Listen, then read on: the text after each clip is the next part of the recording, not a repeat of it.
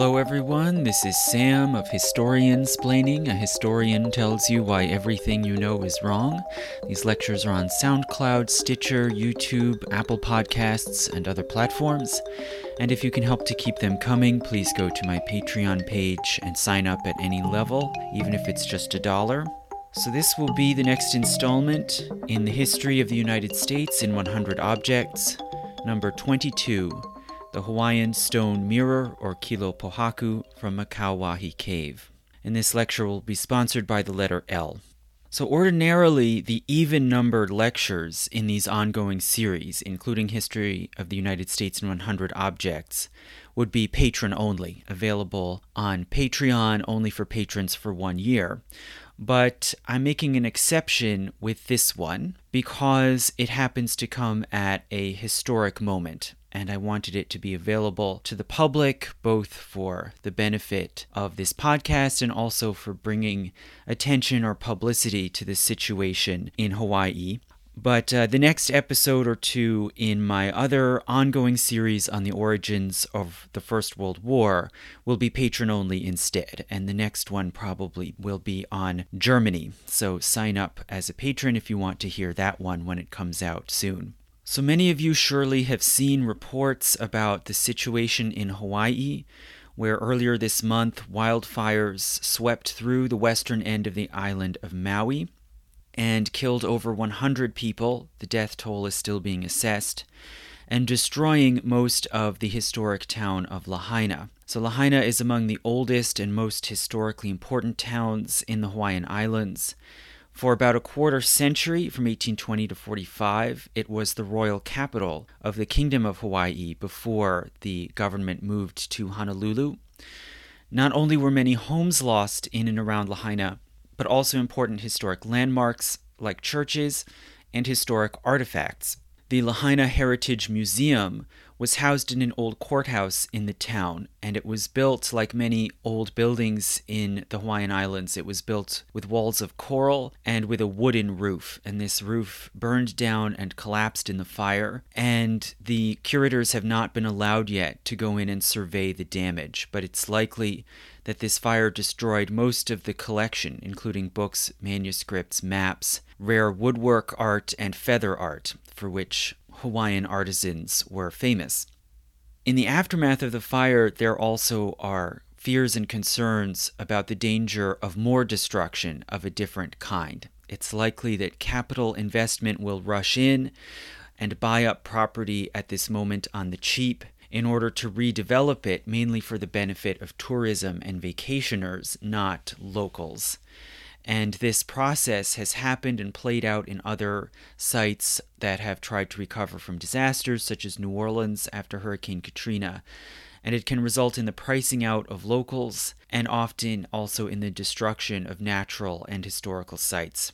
And it happens that as I was looking ahead in this series, I was already thinking that I should discuss an object from Alaska or Hawaii, where I have not gone yet in this series. And now it seems, of course, even more important, since it can be illuminating as to what is so special and distinctive, and also what puts Hawaiian history and art at risk.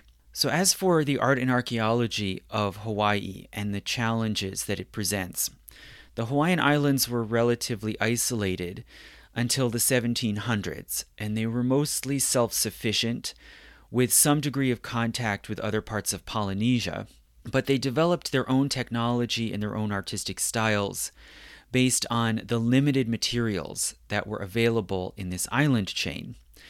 And European contact started with the landing of Captain Cook's voyage in the Hawaiian Islands in 1778. And a few years later, in the 1790s, this new threat of outsiders with their new technologies, their new diseases, and so on, led a particular local ruler named Kamehameha to unite the islands together into one kingdom. And this process was completed between 1795 and 1810. But nonetheless, after that point, Europeans did continue to arrive in the islands and began exerting power and obtaining land.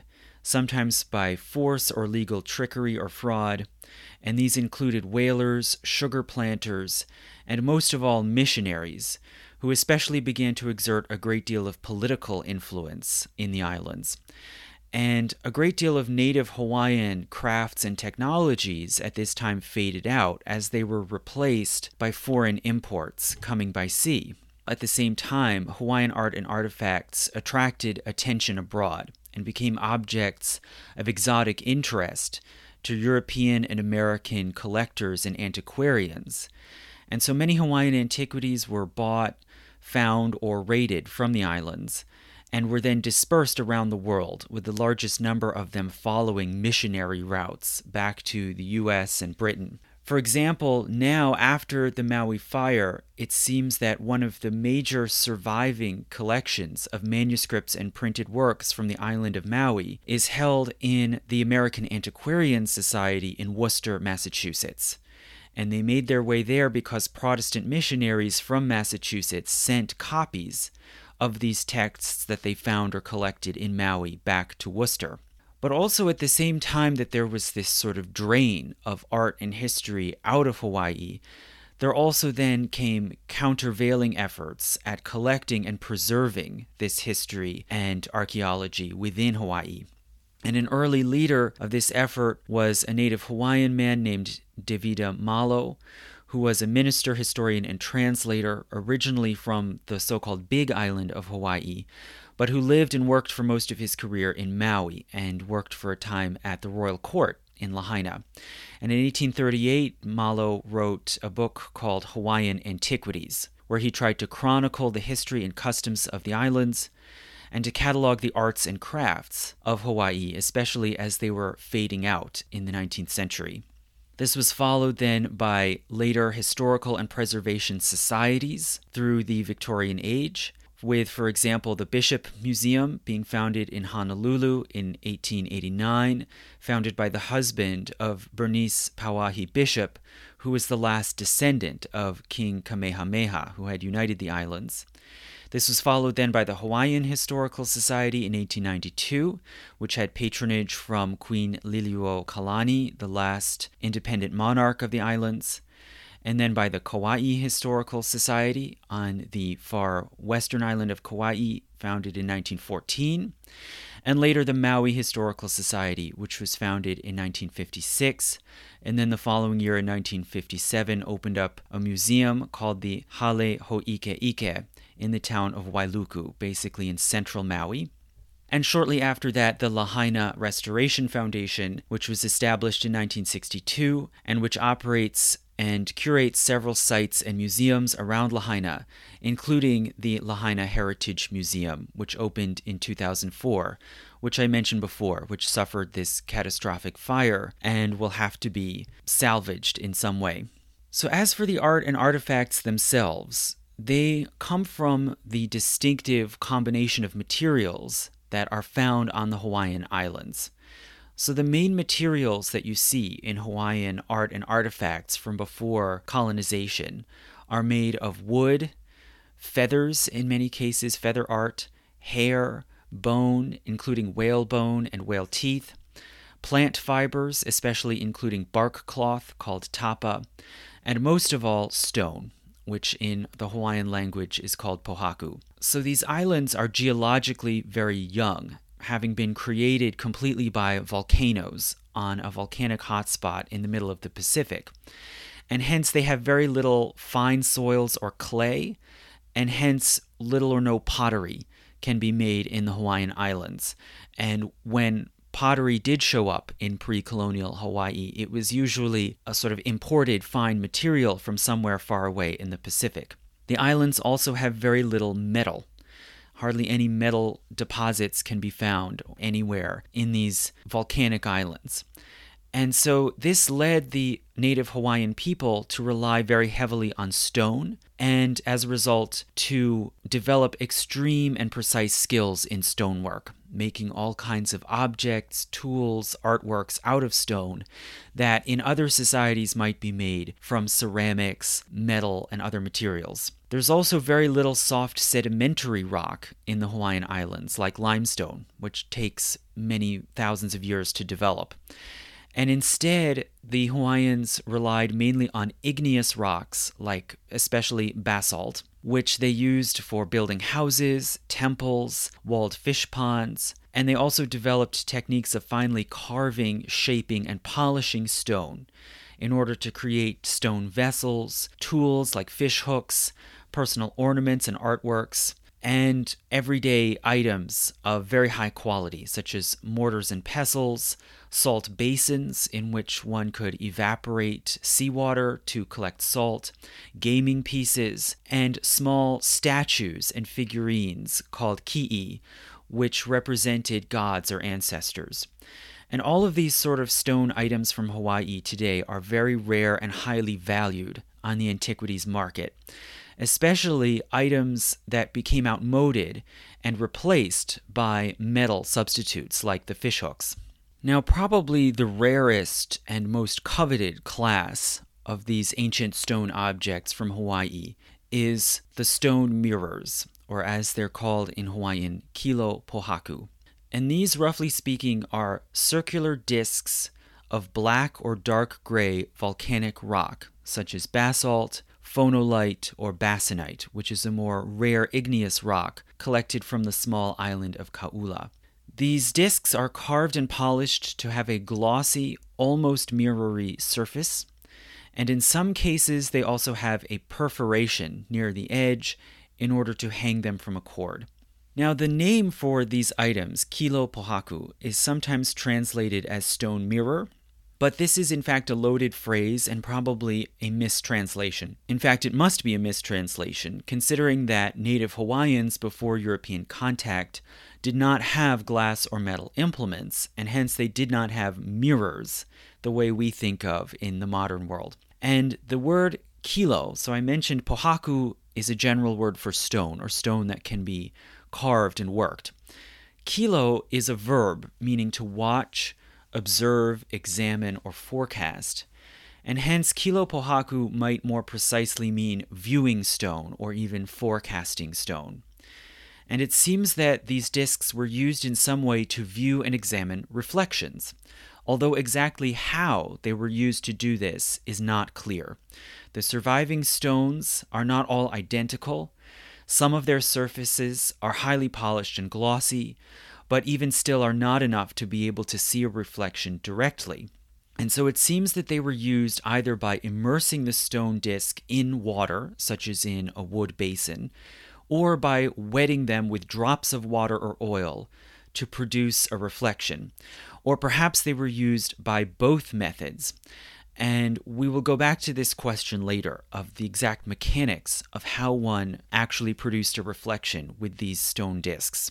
Furthermore, they're mysterious partly because they are so rare. They were antiquated already by the late 1800s when this preservation movement began. And for instance, in 1902, William Brigham, who was a curator of the Bishop Museum in Honolulu, wrote a book called Stone Implements and Stonework of the Ancient Hawaiians. And he addressed these kilo pohaku, and he wrote, quote, "They rapidly disappeared from use with the advent of European glass mirrors, and their use was soon forgotten. Specimens are no longer common," end quote. And then 6 years later, the same curator, Brigham, wrote another book called The Native Hawaiian House. And here he again addressed the mirrors, and he wrote, quote, "I have elsewhere described the Hawaiian stone mirrors, or kilo pohaku, as one of the most ingenious of savage contrivances." So, he's using this antiquated Victorian anthropological language. "One of the most ingenious of savage contrivances. With the importation of the far more efficient coated glass mirror, these native reflectors soon vanished," end quote. So already these have become an object of sort of fascination because exactly what they are, how they were made, or why was already obscure. And they remain rare today, although now, of course, with the internet, it's possible to conduct a kind of survey and try to collect information about the different specimens that have surfaced in different places through the years. And in my own search, I was able to find information on 16 distinct specimens of Kilo Pohaku that are held in various places around the world. So this is what I found about these 16 specimens. As for where they are and how they ended up there, out of these 16, 10 are in Great Britain, specifically 9 in the collection of the British Museum in London and 1 in the Pitt Rivers Museum in Oxford. As for those in the British Museum, all of them are of unknown provenance, with several of them having notes specifically saying that their identity and origin were lost at some point, except for one exception, which the British Museum records say was bought by the museum from the London Missionary Society in 1910. As for the one in the Pitt Rivers Museum, this one was given to that museum in 1901 by Robert Dukenfield Derbyshire, who was a Manchester lawyer who reportedly obtained it from an unnamed friend. So more or less we can reconstruct that through contacts mainly through missionary groups. These mirrors were taken out of Hawaii and ended up in collections in Britain, though in many cases the exact pathway was lost to time. As for the other 6, those are all located somewhere in the United States. 3 of them are held in private hands. One of them in the collection of the art collector Mark Blackburn in Hawaii. Another one that was sold at auction at Bonham's auction house in San Francisco in 2015 for a price of $25,000. And the catalog of Bonham's says that this particular one had been found by a pleasure diver in the waters off of Oahu in the 1980s. And then another one was sold at Bonham's auction house in Los Angeles the following year in 2016, this one being appraised at a price of $8,000 to $12,000. Then there are finally 3 others that are in some sort of public or museum collection in Hawaii. One of them is displayed in the Bishop Museum in Honolulu. Another one is held in the Hale Ho'ike Museum of the Maui Historical Society in Wailuku, Maui. This one reportedly was donated by a donor named Walter Waite, a local pineapple planter of partly native ancestry who died in Maui in 1960, and hence it's possible it might have come down in his family. And then finally, one more is stored along with other historic artifacts in the archives of the National Tropical Botanical Garden on the island of Kauai. And this one was excavated from a cave on that same island of Kauai. And this last one will be my main focus, since it has the best documented provenance. It's the only one of the 16 that was found in an archaeological context, which then can illuminate how it was used and why. Now, what can we say about the characteristics of these 16 specimens that I was able to identify? All of them are made of dark gray or black igneous rock. They range in diameter from 2.5 to 5 inches wide, and most of them are less than half an inch thick, so they are thin, light discs. Those that are housed in the British Museum generally cluster on the smaller end of the scale, mostly ranging from 3 to 3.5 inches wide, and they tend to be very lustrous and dark in color, suggesting that those in the British Museum collection may have all been obtained in a single group from one source. And it happens that one of them stands out also as exceptionally thick, about 1 inch thick, giving it an unusual sort of hockey puck shape. So there is some variation that one can see in the precise sizes and shapes of the stones. Most of them seem to have perfectly flat top surfaces, but some of them, such as several of those in the British Museum and the one at the Bishop Museum in Honolulu, have slightly convex faces, with the surface tapering downward at the edges.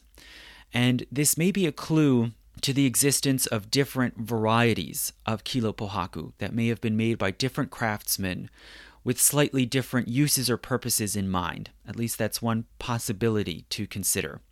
Now finally, another major variation in the Kilo Pohaku is whether or not they are perforated. So of these 16 specimens, 4 are perforated, with sizable holes near the edge, allowing them to be affixed to a cord and possibly carried around or worn as a pendant. 9 others are not perforated.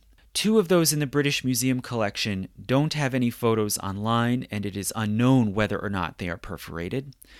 And finally, 1 in the British Museum collection has an incomplete perforation, where a partial hole, basically just a cavity, was drilled in near the edge, as if it was intended to be perforated, but it was never finished.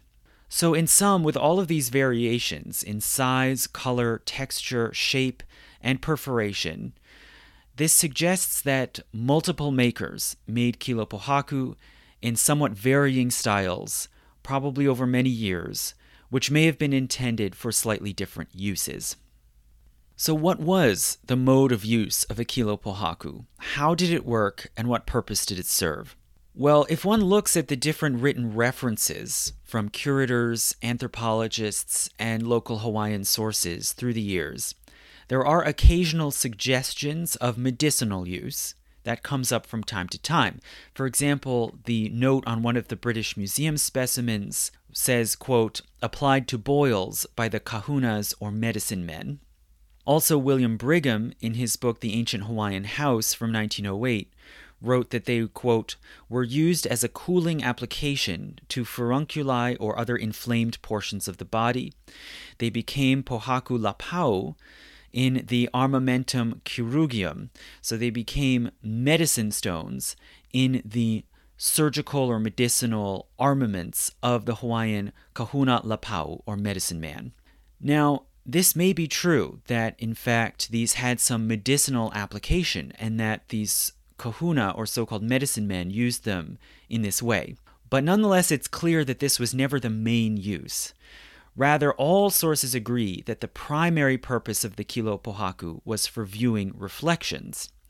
But how did it work? How could a flat stone create visible reflections? When these objects are dry, no matter how well polished they are, they do not create any sort of clear image. So the main divide in the explanations that different people have put forward as to how these stones worked is whether they were wetted or submerged.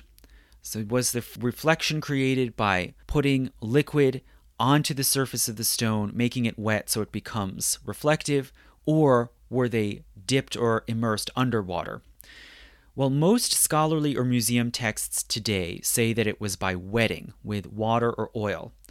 For example, Dr. Sam Gaughan III, who is a consultant for the Moana Lua Garden Foundation in Hawaii, wrote a fact sheet on Hawaiian stone artifacts in 2002, and he defined kilo pohaku as, quote, dark polished stone mirrors which provide a fine reflection of one's face when covered with a sheen of water. So this seems to be the sort of broadly accepted and shared conventional wisdom about how kilo pohaku worked.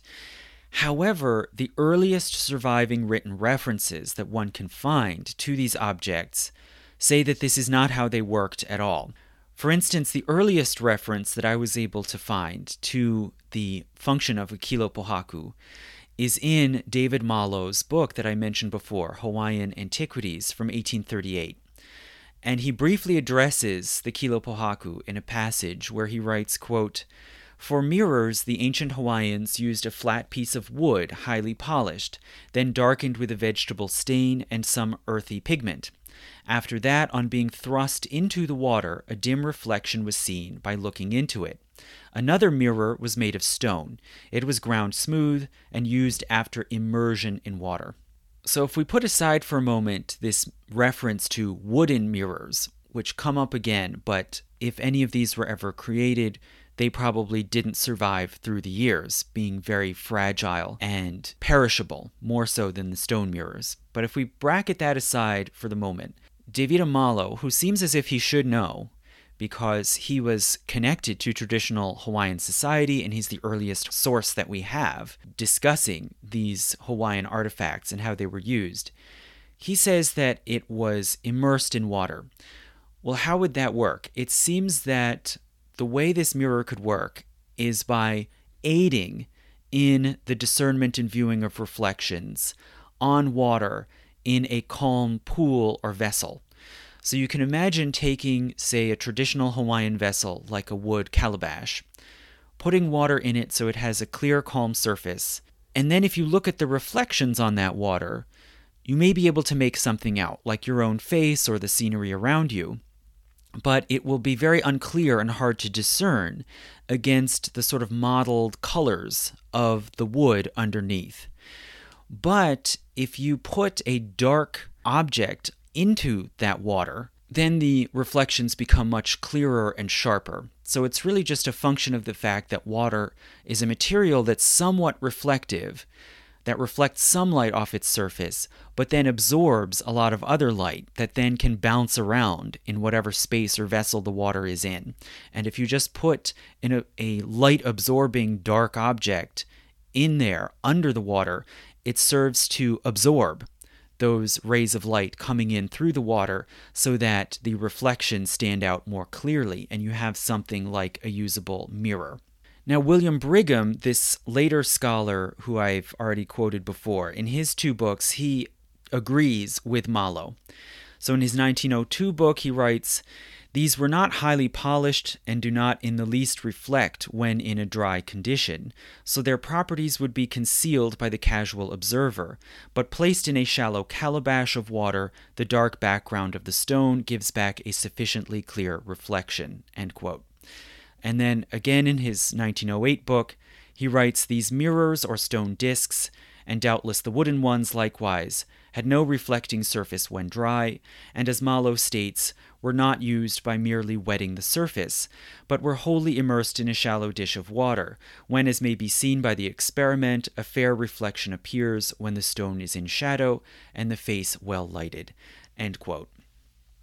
So it seems from these earliest descriptions that this is how these scholars understood the Kilo Pohaku as working, by simply providing a dark background against which reflections on water would be more clear and distinct. And one can actually see a photograph demonstrating this process on the site of the Hawaiian conservation organization called Makauwahi, specifically on the page titled Uses of Pohaku, and I'll link to that in the description so you can go there and scroll down and look at the photograph to see what we're describing. But you may have noticed in quoting these early scholars, certain things stood out, certain discrepancies.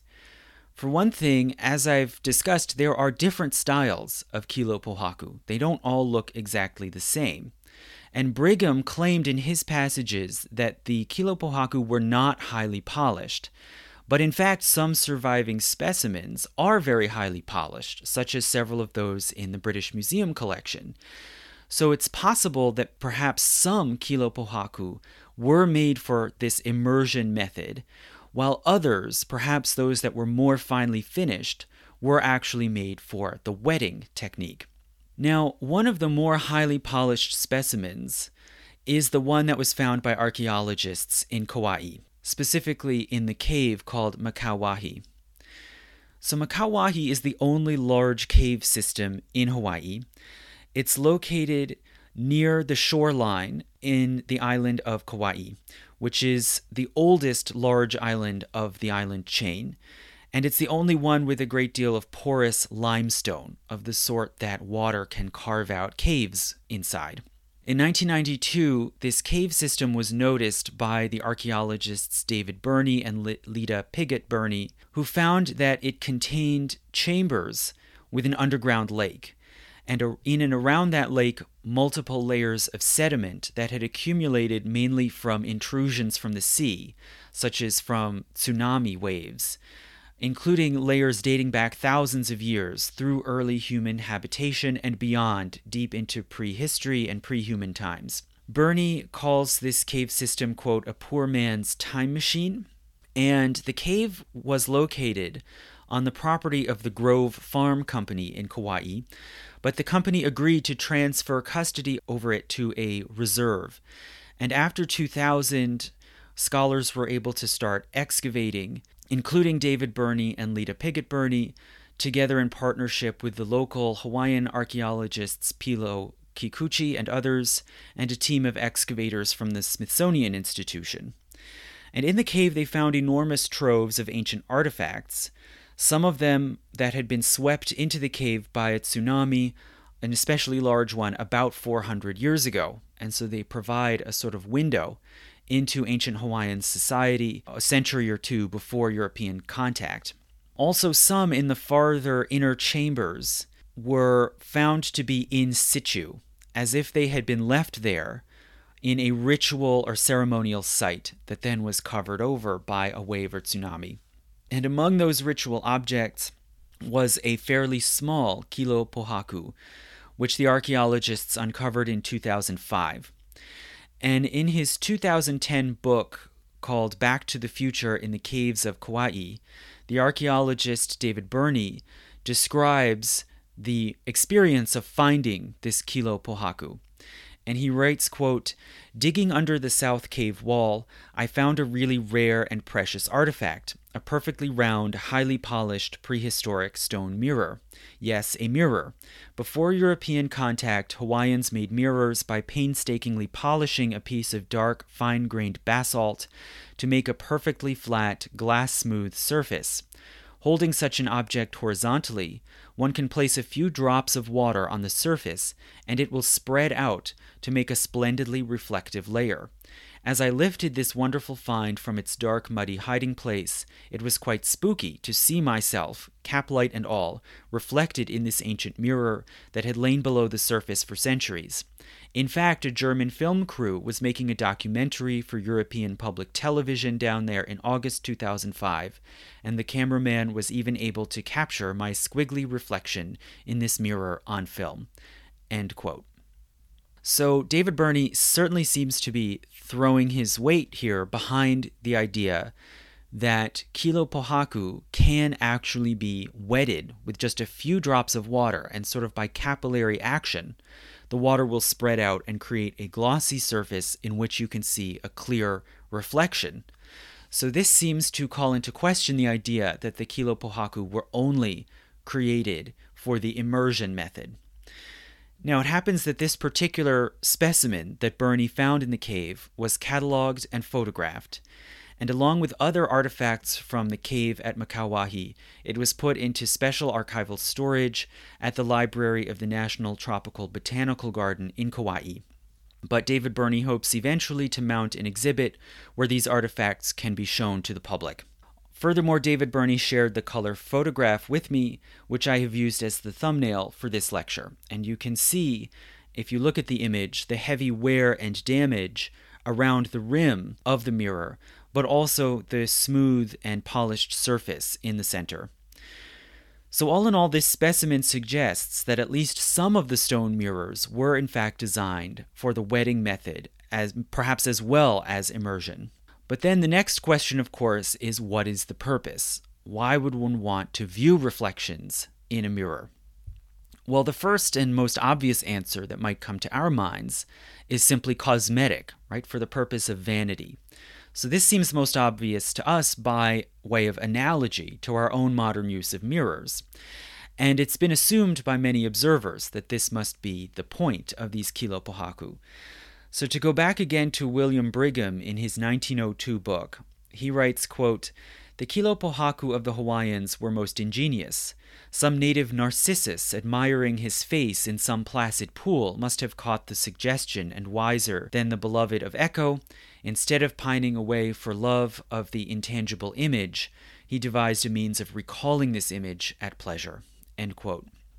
However, we have to consider certain facts. For one thing, no other society went to such great lengths to observe their personal appearance and reflection without the benefit of metalworking, which is the means by which all sorts of other peoples like the Etruscans created mirrors for the purpose of vanity.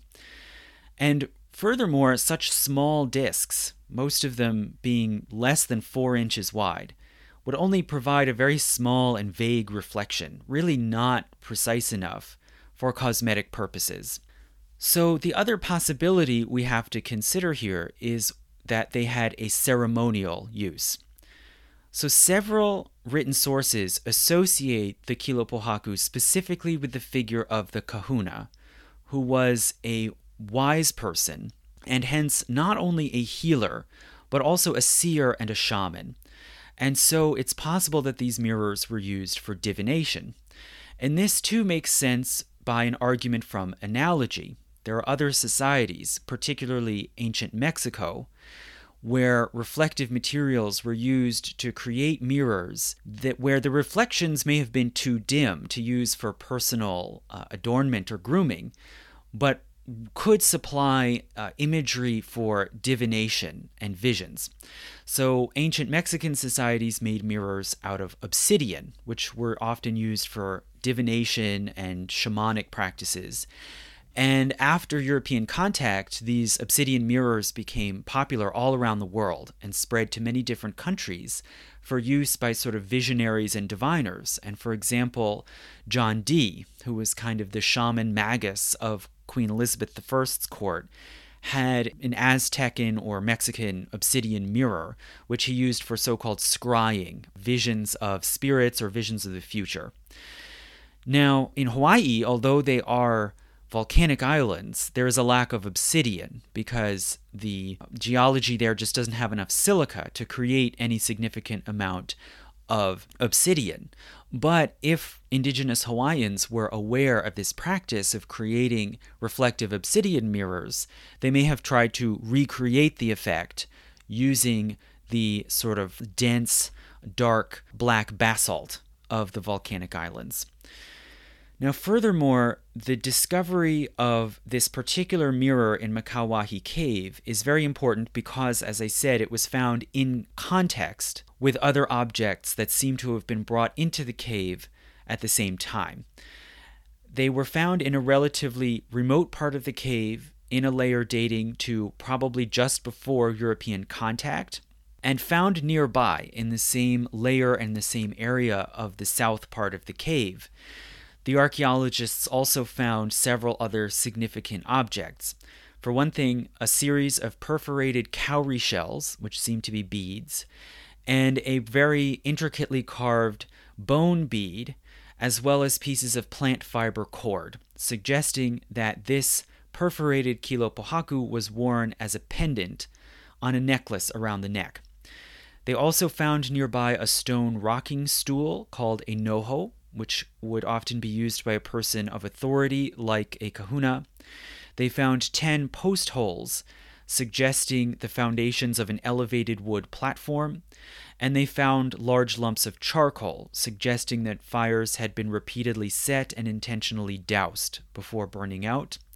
And also in one place they found a complete pig that had been roasted in an earthen oven and then buried without being eaten. So all of these finds together seem to represent remnants of ritual activity. But of course, it's unclear without further information what these rituals or ceremonies were and what purpose they served. And it was especially hard to interpret because there are so few archaeological sites like this in Hawaii, with similar collections of objects in situ. However, the archaeologist Pilo Kukuchi was able to locate a direct descendant of the original indigenous landowners of the area around Makauwahi Cave. And this descendant was named La France Kapaka Arboleda. And according to her, she related an oral history from her family, and she related this history without knowing what the archaeological finds in the cave had been. And she said that her great-great-grandfather, or I should say great-great-great-grandfather, had been a kahuna named Kea Hikuna. And reportedly, he held ceremonies on an elevated wood platform set into the back of the South Cave, on top of a sandbar in the middle of a small lake.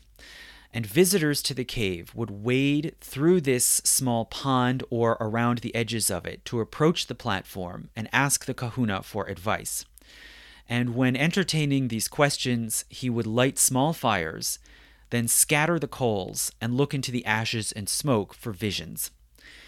So in this way, the oral history independently corroborates the archaeology. And furthermore, linguistic evidence, specifically place name evidence, also further bolsters this story about the use of the South Cave. So the traditional Hawaiian name for the cave system, today it's often just been called the limestone cave or the sinkhole cave.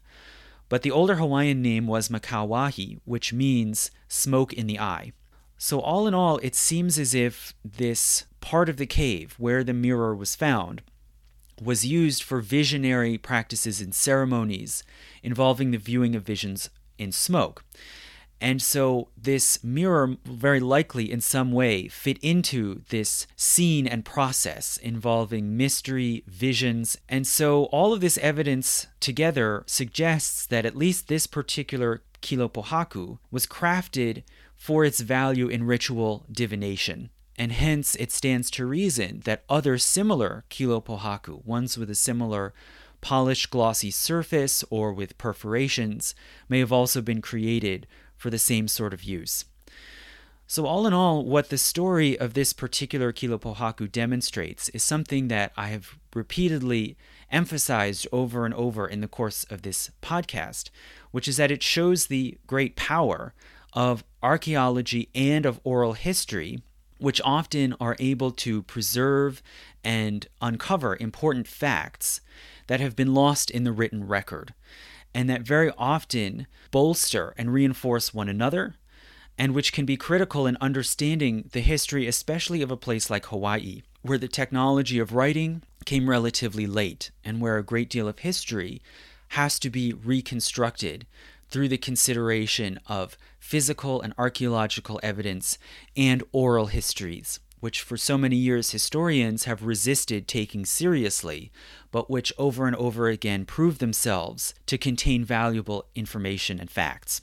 So I'd like to thank, I had a lot of help in gathering the information for this lecture, and I'd like to thank the Kauai Historical Society, the National Tropical Botanical Garden, Kauai Community College, and specifically Jason Ford, the curator of the Kikuchi collection housed at that college, the Maui Historical Society, and specifically Kimo Gekier, the volunteer coordinator of the Hale Ho Ike Ike Museum in Wailuku, Maui, and last but not least, Dr. David Burney of the Makauwahi Cave Reserve.